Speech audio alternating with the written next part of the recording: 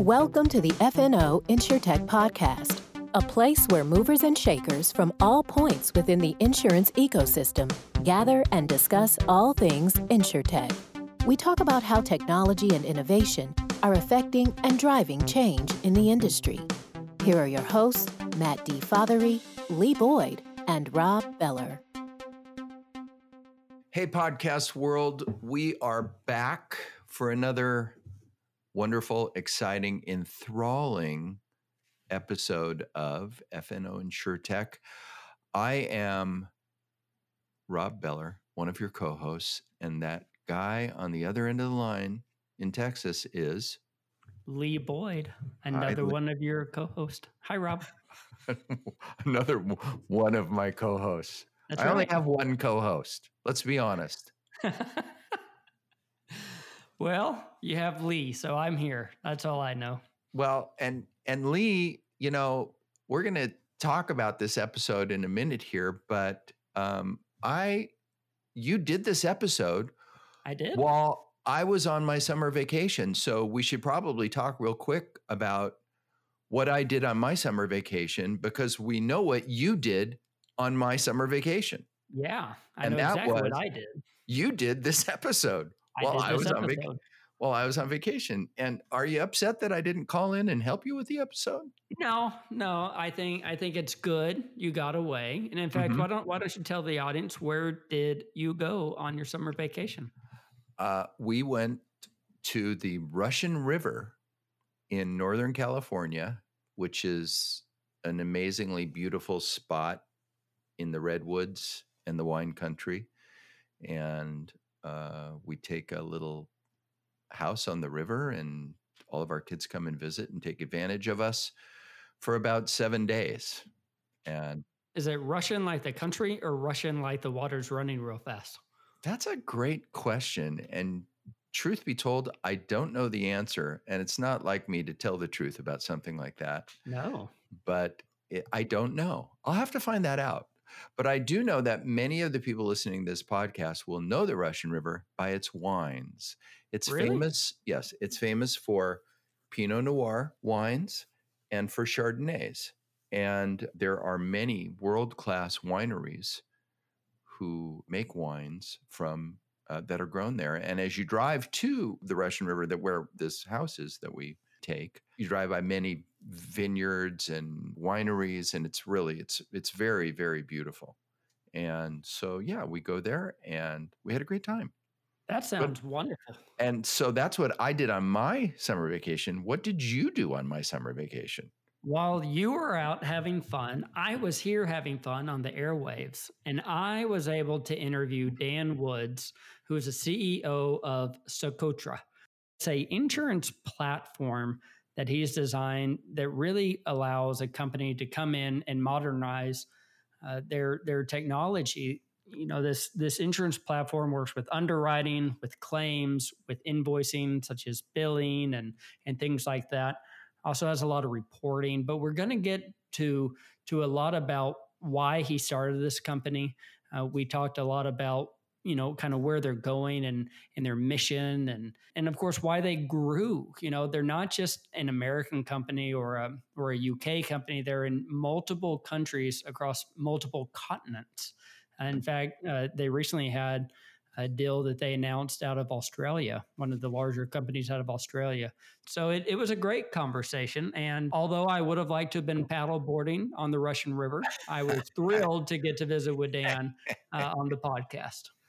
Well, you should know, not only was I paddleboarding, I was also drinking wine. Really? Yeah. Was it wine that was made in that region? It actually was. And so I was doing both of those while you were doing a podcast. So I thank you for that. Yeah, you're welcome. But what goes around comes around, and you're going to be out, and I'm going to probably do a podcast by myself. So yeah, that's true. Next week, 2 weeks, sometime you're going to. Then when you come back, we'll have to hear what you did on your summer vacation. That sounds good. Why don't we jump on in? And here is the interview with Dan Woods, CEO of Socotra. Well, hey, everybody. Welcome to the podcast today. We have Dan Woods with Socotra on today. Welcome, Dan. Hey, good to be here. Now, did I say that right? I was practicing beforehand. Yep. Socotra. Yeah, Socotra, that's right. Wonderful. Well, we're very excited to have you on. Where do we find you today? Well, today you find me in rural Minnesota where I'm waiting out wave 2, but my home is in San Francisco, and that's where Socotra is based. Okay. Yeah, I guess y'all have been working at home since March or so? Indeed.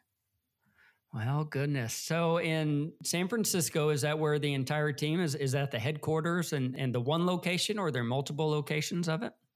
That's really the heart of it. Almost everyone is there. We do have an Australia office, and Okay. we have a soon to open European office, which is delayed only because of COVID. Well, you got to tell us about Socotra. What is it? What's the mission? Talk to us about that. Yeah, I mean, our mission is to make, frankly, a core platform that works. And we're the first on-demand core technology. And what we represent is taking all of the learnings, techniques, technologies they've already seen in other industries and are bringing them to insurance. I guess in a nutshell, is this a core platform for policy holding, for claims? Is it a all system-wide software? Yeah. Primary focus is on policy administration because that's kind of the core of the core. There are layers to the core, and the very center of it is the policy. Where is the policy stored? How is the policy represented? How are financial calculations done on the policy? Even a claim kind of hangs off the side of the policy, and it's useful for it to be in a singular data model. That's something that's important to us. So we do get into claims, same with billing. But the heart of the heart is in the representation of the policy. And that's where our key focus is.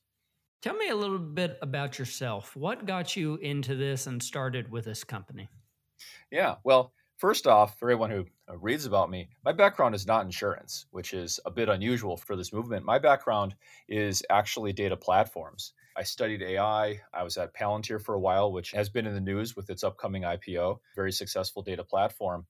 And I was looking around at various platforms in various industries, and I figured that an industry as big as important as the insurance industry surely had some company building a quality productized platform for it, something like a Salesforce or a Dropbox, Atlassian, or even a Gmail. These sorts of platforms that address needs in ways that are transparent. Anyone can implement them.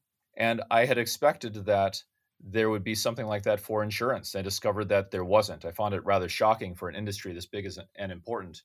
Not only was there not something of that quality, there wasn't even a product in the market. But there wasn't a single one where an insurer could just call them up and say, could I get an evaluation license and try it out? Any one of these where you can go to the website and look at the documentation and see how they actually work, like you could with like a Salesforce or a Dropbox or something like that. And as someone who has studied data platforms and understood how these things worked, I found that completely absurd. And frankly, someone had to do something. Given my background, I could get together the capital and the engineers and solve the technical problems. I partnered with a sister company that gave us access to a consulting firm and a tiny initial customer, and we had all the pieces to go ahead and do it. And our mission has been the same ever since, to build a platform of a Salesforce or Dropbox like quality, but aimed at insurance. I guess whenever you started looking at insurance, what did you find? I know you found that it wasn't there, but did you find that it was an easy industry to tap into, not knowing much about it, or was it hard for you? Oh, totally easy. Just come on in and everyone. No, it's terrible. It's a very risk-averse industry, and necessarily so. It makes a lot of sense. I mean, the economy is depending on you in a big way. People need their insurers to be there when disaster strikes, and all the things that we hear about in the ad campaigns and so forth are very true. And they can't just jump on every new wave and every new thing. And that makes sense. So it takes a certain amount of determination, and your product just has to be that much better. And what became really apparent to me is someone's going to do this. And it's going to be, if you're frankly just dedicated enough to the mission, you don't get sidetracked and become a consulting firm, which happens to a lot of startups that attempt similar things, and you are just completely stubborn about it, you can be that company. What is the difference in your company and a company like Guidewire? That's a great question, because that's one we get a lot, and we do run into them in the marketplace sometimes. Mm-hmm. The obvious but oversimplified answer would be that we're just the next generation of the same. I really don't think that's a good description, because we didn't set out to just be Guidewire with a new feature or Duck Creek with a new feature or what have you. Our heroes are not those companies. We're not just trying to be them, but a little better. We're trying to be Amazon Web Services or Salesforce, but for insurance. That's who we look up to. Those are our heroes. And when you take that perspective, then the differences are much more stark, because those companies are cut from a different cloth. So the first thing that comes to mind, I mean, there are many reasons, but I'll just give this one for now, unless you want to dig further. These companies aren't actually selling products.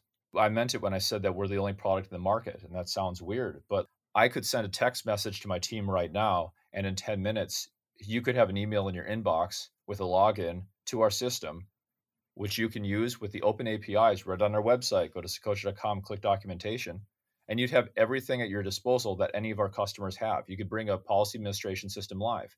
And we've had customers do it, both in the Europe and in the US, both P&C and Life. We've had customers bring policy administration systems live into production using only the documentation and just a weekly check-in with us. No one on the ground directly involved who had ever used the technology before. That's not shocking when you think about something like Salesforce.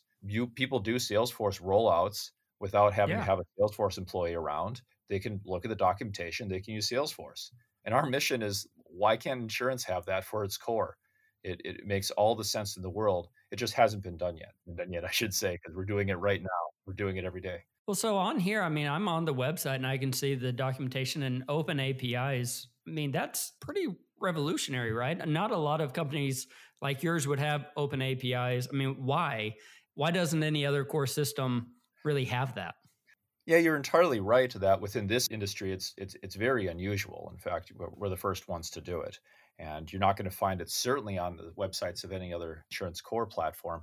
But if you take a broader perspective and look at IT generally, you'll see it everywhere. You can go to the Salesforce website, LinkedIn, Google, any of those, Atlassian, and you can readily find their APIs. The broader IT industry has come to the conclusion that that's actually the better way to go for a variety of reasons, not the least of which is that it allows more innovation around your platform. It also opens you up to scrutiny so you can improve better and creates a virtuous cycle. I mean, that's one of the reasons we do it. It keeps us honest. We cannot release a feature in some sneaky one-off way as a hack for one customer. We have to look at every one of our features that we release and ask ourselves, is this feature at a kosher quality? Are we proud to have this on our website? Sometimes it means features take longer, but that's the only way to the kind of company that we're envisioning. And then I'd be remiss not to mention that putting these things out there publicly is just the right thing to do. Customers are paying good money for the use of Socotra, and they have a right to understand how it works. They have a right to connect it to their other technologies, and they have a right to see what it's about before they pay for it, rather than it being some let us tell you about it later surprise where they're buying some PowerPoint and then the reality may or may not match it. They have a right to try it out before they buy it. These sorts of things that we just take for granted in other industries just haven't found their way into insurance yet. And I frankly found it appalling.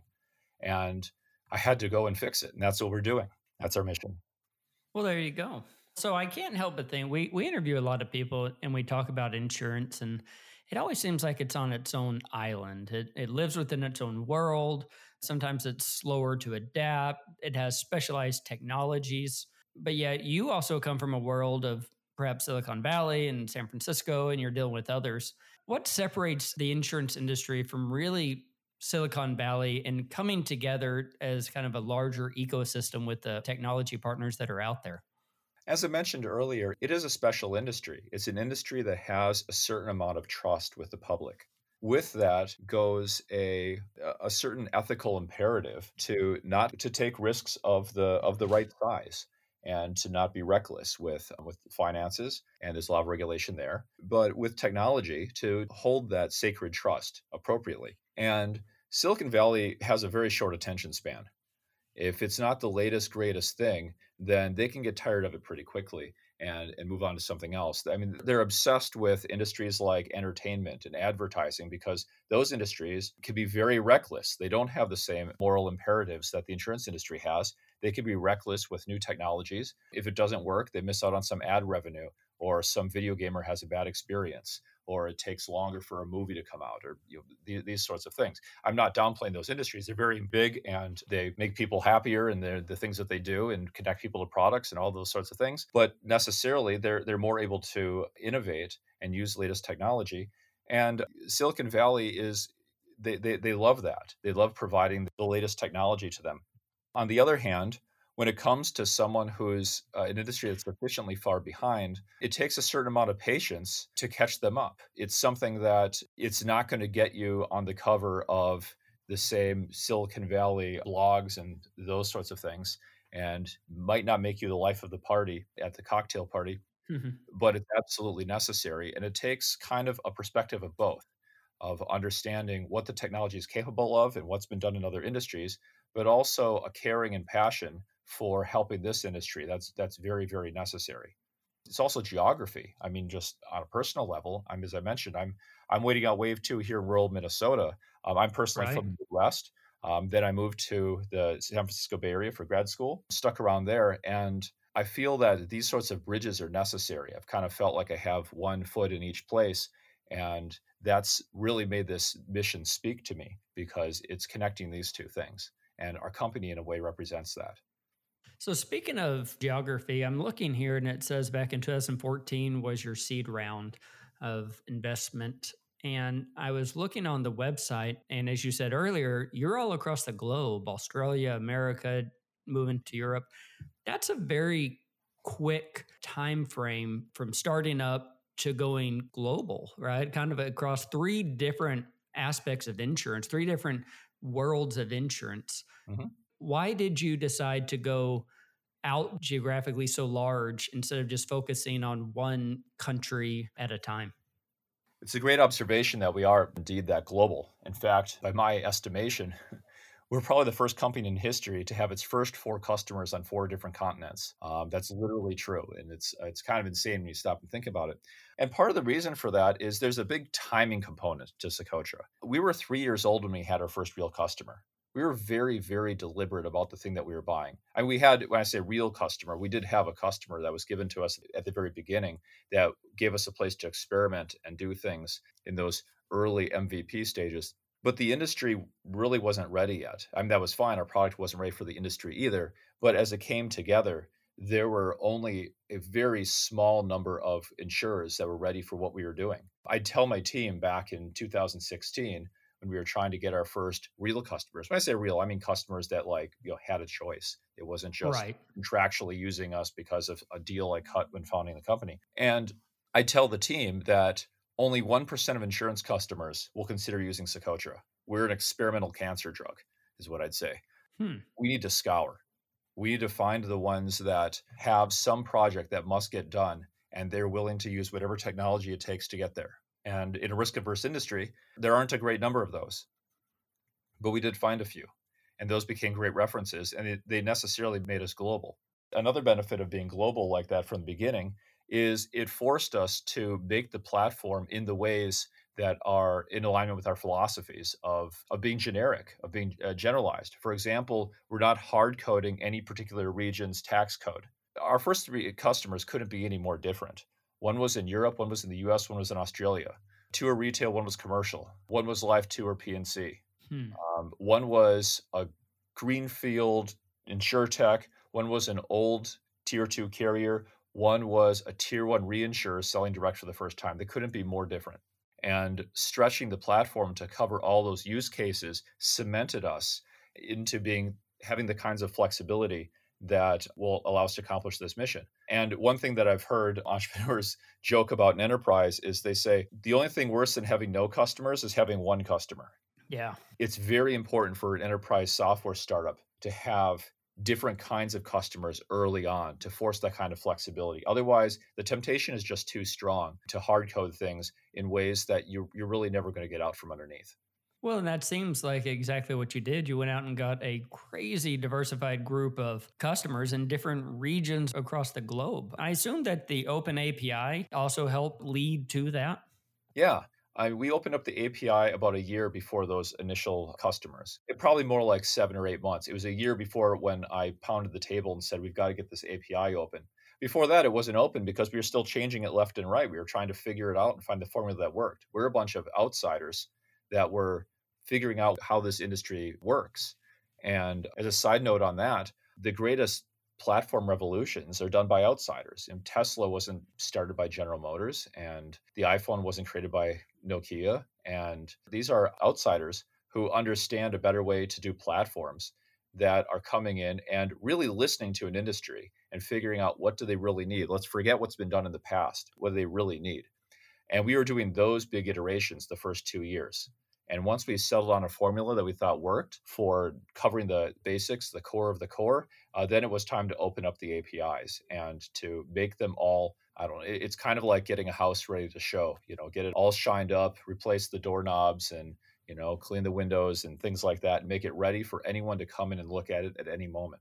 Mm-hmm. That's what we did with the APIs. We put them out there. You could call it a risk, but I think that failure was guaranteed if we didn't do it. Now I say failure, I don't mean that there wouldn't be a company. We'd turn probably into a fantastic boutique consulting firm, but we'd be failing in our mission of living up to the standards set by the companies that I look up to when I think about how we operate in the company that we're going to become. I was seeing where you recently had a great round of fundraising led by Brewer Lane Ventures. Whenever these companies are investing in you and giving money, what do they see about your company that makes them want to invest in you? Yeah, well, Brewer Lane, as an example, that was the firm started by John Kim, who was the recently retired president of New York Life, and he'd seen how their IT works. I don't want to get into details of any one company, but they've been around for a while, and they've got some IT that's been operating for a while, and he knew firsthand that the status quo just wasn't going to hold up. It wasn't going to stand up. And something really drastic needed to change. And being in venture, it's a fantastic place to be between insurance and venture. You're also one leg in both worlds. It's crazy to go back and forth between them. On one hand, you are seeing the very latest technology. Day in and day out, people come into your office and present it to you. And then you're seeing firms that are questioning agile and cloud and things that the rest of us thought have been established for a decade or more. And you're living between these two worlds and saying, like, this is madness. How can the people over here be so disconnected from the people over there? And he had that perspective as he was coming from a top tier insurer and then doing venture and seeing what technology can do.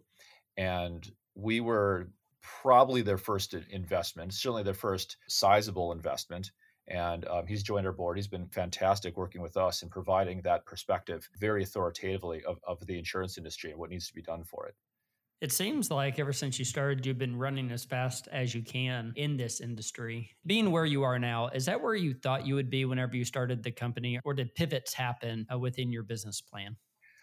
No significant pivots. It's been, from the beginning, it was like, let's make a platform that actually works.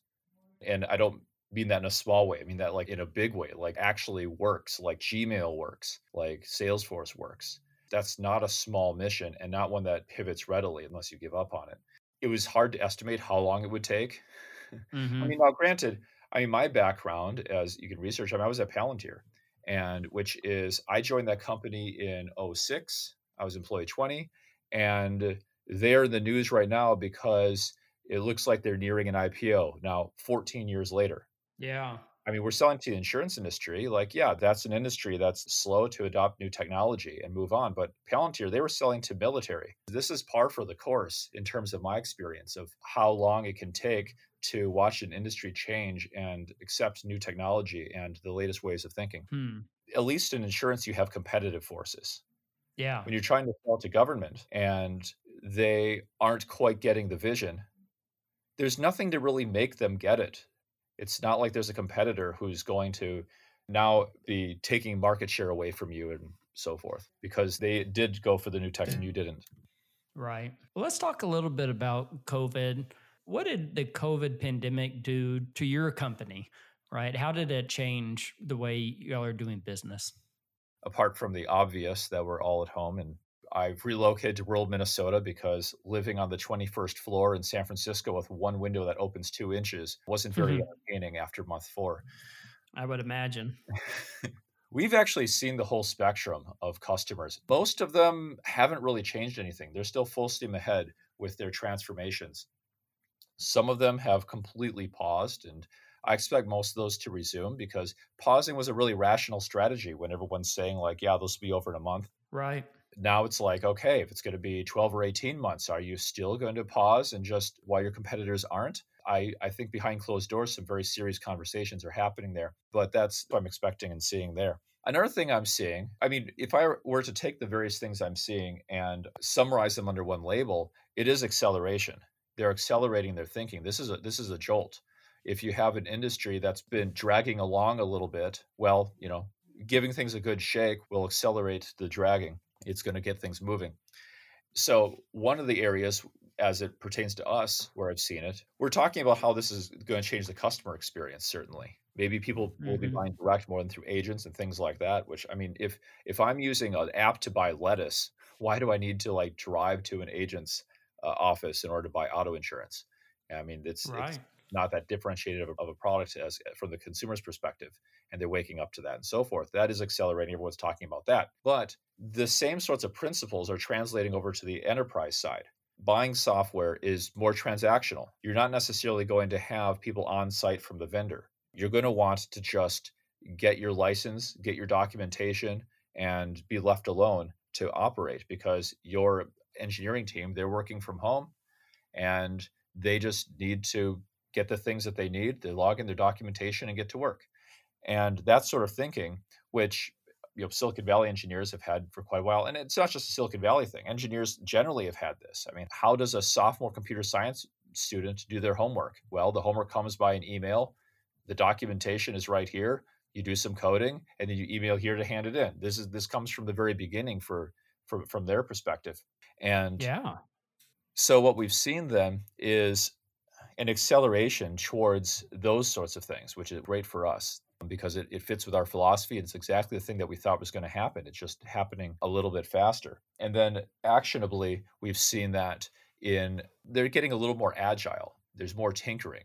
They're more apt to take that evaluation license and actually build something out of it and see what it's made of, see what they can do with it, see what one engineer with 1 week can build instead of just waiting for the vendor to give you PowerPoint and then picking the prettiest PowerPoint. That kind of tinkering has definitely increased.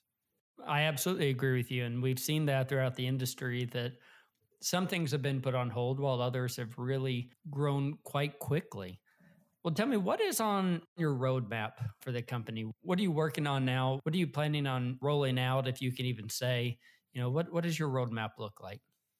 Our biggest thing is really more of the same. And I don't mean that in a small way. I mean that in a big way. We have a mission that we've carved out for ourselves. And it is a large and worthy and quite audacious mission. It's not something that happens overnight. There are things that we're continuing to improve. There are ways that people want to use the product where we need to support new kinds of flexibility, new kinds of integrations, those sorts of things. And every one of them, as I mentioned earlier, we need to do it to the Socotra standard of make sure that it's well documented, make sure that it's completely open, make sure that any feature is completely generic across any insurance product so that anyone can use it, irrespective of their distribution channel, geography, or insurance product. Make sure that it holds with our cloud fundamentals. And we haven't touched on cloud yet, but this is more a thing of the past and the future because we were cloud native from the beginning. People talk about cloud, and you can go to the website of any core IT platform and they're all going to say they're in the cloud. But, installing the on-prem software in Azure or AWS that's not cloud. As I like to say, that's like putting a power generator across the street with an extension cord and calling it a grid. It's like, you moved it to another building. That's not cloud. Cloud is not just a buy versus rent decision on your servers. It's a lot more than that. And I boil it down to one simple litmus. If the vendor has to tell you when the upgrades are happening, it's not cloud. I've never had Gmail say upgrade happening 8 p.m. tonight. Right. That's a great way to look at it. Yeah. And the thing is, people know that inherently. They know it because they're in the world, operating in the world, using cloud platforms all the time. But somehow, the moment they're looking at their core systems, it's like they forget. And suddenly, cloud just means I don't see a physical server in my building. And yeah, that's cloud. It's like, no, it's not. You know better than this. You know better. Just think about it, right? Yeah, you do. That's true for so much of this. You know better. Like, you know that you should get like documentation, a manual with something you buy. Right. Buy a wristwatch, it's going to come with a manual. That's exactly right. Why can't I get a manual with my software that just tells me how it works? And well, and the reason is traditionally they're not real products. They're all customizations made by consultants. That's the big dark secret. Yeah. Anyway, in terms of what's coming for us, it's going to be more of the same, more APIs, more community building things, and just building out further into improving the way claims and billing operate. We don't want to become anytime soon anyway, a full end-to-end claims workflow management platform. There are some great ones out there. The core claims data model as it pertains to finances should be built cohesively with the policy administration model. And that's something that we haven't seen. Claims and policy administration, and billing too, frankly, have been very separate IT silos. That makes a lot of historical sense. It's like, the claims department was on the third floor. They built a system in 1982, and the underwriting team was on the sixth floor. They built a system in 1990, and it makes all the sense in the world. But now these have evolved so far that the communication between them has become really painful to maintain. And it's difficult to handle the independent upgrades and things like that. And I'm reminded of how contact management worked in 2005, where I had contacts in my phone, I had contacts in my email, and then, well, this contact's here but not there. Then we synchronized them. I overwrote some. Now I've got duplicates. That's what I think is happening between policy administration and claims, is you're trying to glue these things together. And it made all the sense in the world for them to be separate originally, just like, connecting a telephone and computer. Like that's crazy. Why does my speed dial need to be connected to my computer if you're thinking 1985? But in 2005, It makes all the sense in the world. And what it took was a cohesive platform to come and unite them. Google, of course, being the flagship example of that. If you use Gmail, your contacts are in one place. It doesn't matter if your phone is an Apple and you're using Outlook on your computer and you're not even directly logging into Google. You're using one contact manager and one data model for your contacts. And similarly, I think there should be one data model for your policy. So with Socotra, as it works today, this is not a future thing. As Socotra works today, when you configure Socotra so that it represents an insurance policy, you can then automatically, within the data model, put a claim on that policy and specify within the policy of all the insured assets, or insured in the case of like a group life or something, whichever insured person it is, this is the person or the asset that the claim is against. And it's against this clause, whether it's death versus disability, or whether it's fire versus vandalism, a property case. And it will know the indemnity limits, it'll know the deductible, all those sorts of things, because that's in one data model. Otherwise, you're getting repetition, because you have to specify that deductible when you underwrite the policy, because it affects the rate. Then you also have to know the deductible when it comes time to pay the claim, because it affects the size of the check. Exactly. So it's one concept. Why are you building that concept twice? And that comes down to the importance of a cohesive data model. And that's something we take very, very seriously. Yeah, I think that's wonderful. That's exactly what you need to do. And I think that's a great decision, because keeping them all separate like they were so long ago just does not work anymore. Yeah, it's not going to happen overnight.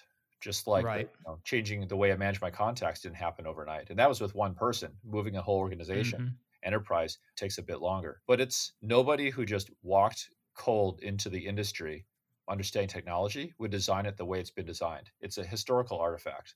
Just like having different contacts in my telephone and in my computer was a historical artifact. That's a great point. And with that, Dan, we will end here. We are out of time for today. I really enjoyed this conversation. Thank you so much for being on and talking to us all about Socotra. Yeah, thanks. Great chatting with you. Thank you. Well, everybody, thank you so much for listening today. Really wanted to say thank you to Dan for being a part. It was a great conversation, and I really enjoyed it. Of course, we missed having Rob on. I know that Rob enjoyed his time in the Russian River, floating and paddleboarding and drinking nice wine. So at the end of this podcast, I just really want to say thank you to everybody who has listened and everybody who has supported us throughout the years, right? We're coming up on our 2nd year anniversary here pretty soon. And we just want to say thank you to all of the listeners. As always, you can support us by following us on social media. And of course, by rating the podcast with 5 stars. That's always a great way as well. But with that, we will end for today and say thank you. Goodbye, everybody.